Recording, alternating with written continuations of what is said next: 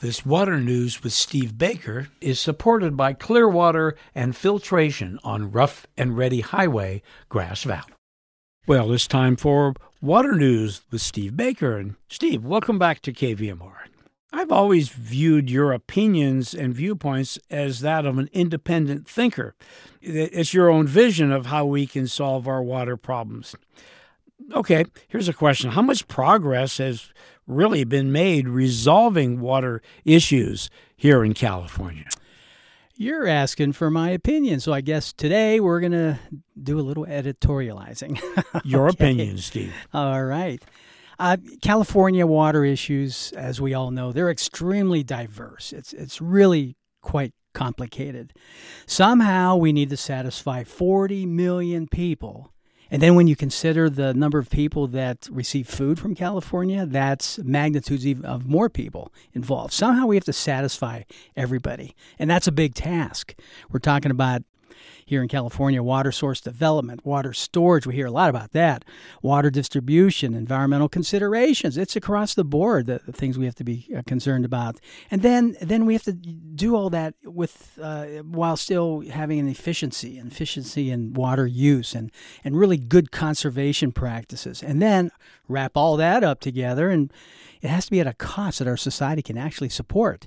And then you look at today's economy and you think, well, how much room do we have to, we don't have that much money to throw at these things. So it's very difficult. And then on top of that, another layer, the political environment which we live in these days has become so much more narcissistic than ever in the last 100 years, it seems. And that's become an impediment to solving water problems as well. So, There have been small gains, of course, in localized areas like Orange County, for example, with some of the water treatment, the keeping the salt water away from the fresh water. There's non-till ag farmland, wonderful stuff that's happening right down below us in Yuba County and in those areas. There's some fishery successes. There's the creation of SGMA, the Sustainable Groundwater Management Act of 2014. It's it's getting at a very critical point right now. And then there's a lot of water quality improvements in both surface and groundwater. And there have been some great litigations, including in our own backyard. Okay, we have some legacy gold mine issues, and we're slowly working it out here in our very own foothills. But the big issues like the Delta conveyance, it's just starting up again. Now it's down to one tunnel, smaller. That's being proposed. Lots of the same disputes going on. California water storage issues. We need more dams, things like that. Enhancement of the biological tapestry of aquatic life. That's a toughie. It's hurting. There's so many reasons for that happening. These are all improving at a snail's pace when you compare with the needed speed to resolve these things. So, there's this fella, Max Gomberg. He's with the State Water Quality Control Board. He's not very happy. He said more recently, it was on his last day working at the board, that as a government entity, he said that, we're complicit to a correct response to these problems, period. And he's leaving. What corrective response is he referring to? Well, it was described as missing the forest for the trees situation. I believe he's referring to our governments being more focused on not wrestling the feathers of anyone than holding the line on what the basic intent of our state goals are. An example of that might be that we know in California we have a real serious water distribution problem, both natural and man-made. Yet we allow our discussions to go off topic most of the time from the intent of the water goal. And instead we start focusing on how much we don't want to hurt the individual group. And of course, it's important for everyone to know how much pain any specific group's going to get from a decision. That's really important.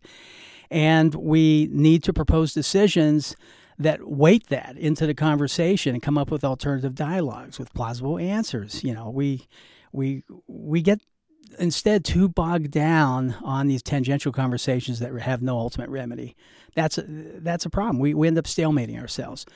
Big decisions create pain no matter what. And for those in the paradigm, because you're changing the paradigm, that's a given.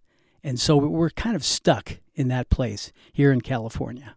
Well, how do you think we can respond differently and more efficiently, to be precise? When in dialogue with someone that has a genuine fear of the consequences that might result from a particular proposed solution, try to understand the underlying fear first. Okay, don't just step into, well, my way is my way or the highway. Understand the underlying fear first, and then start adapting. Get creative. Start adapting your own particular position to lessen that pain, or even eliminate it if you can with that person and also with other water stakeholders. That would be the sort of the goal of your efforts. In achieving that, you need to find a common goal. It's really important. Most often, everyone gets in their corners, they create their own goals, and then get out there and start duking it out. Okay, it doesn't work. Find a common goal amongst all the water users. And then as you both find that goal and as you discuss solutions, mitigations, speak through your common value system as a group, not as an individual, as a group. That way, you end up automatically saying, good proposal as far as a possible answer here, but it doesn't satisfy all our community goals, our common goals, and so our value system. So, we can't use it. We need to adapt it somehow. So it helps you work through the stuff that's really not going to work. And really, we're after long-term solutions, not short-term wins, which is what politics seems to be about most of the time. As this conversation develops, then what you would notice is the level of adaptability goes way up in collaboration. It goes way up.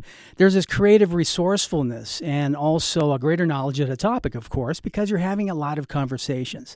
And as that develops, then you have this melting of ideas and possible options that really reveal a viable solution end up happening. So I wish this approach was used in today's world.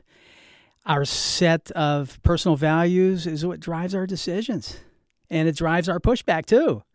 So we need to address personal values through this process. And when we align those values amongst the groups and individuals, we'll discover that common goal. And yeah, it's going to require that each of us make some principled compromises. Of course, it is, but we're in it together.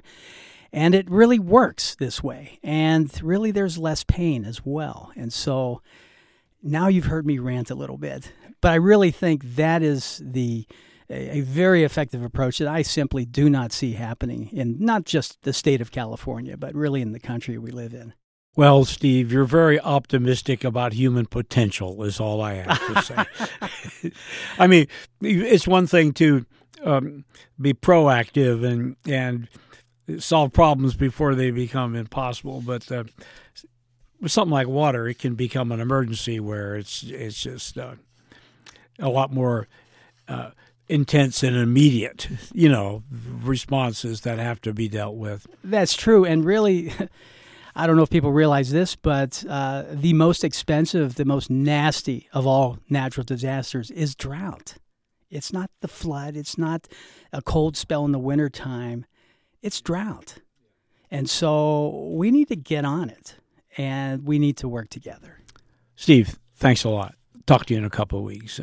Managing groundwater is Steve Baker's career and passion, and that has led him into working on all water sources and supplies. This has been another conversation with KVMR's water guy, Steve Baker.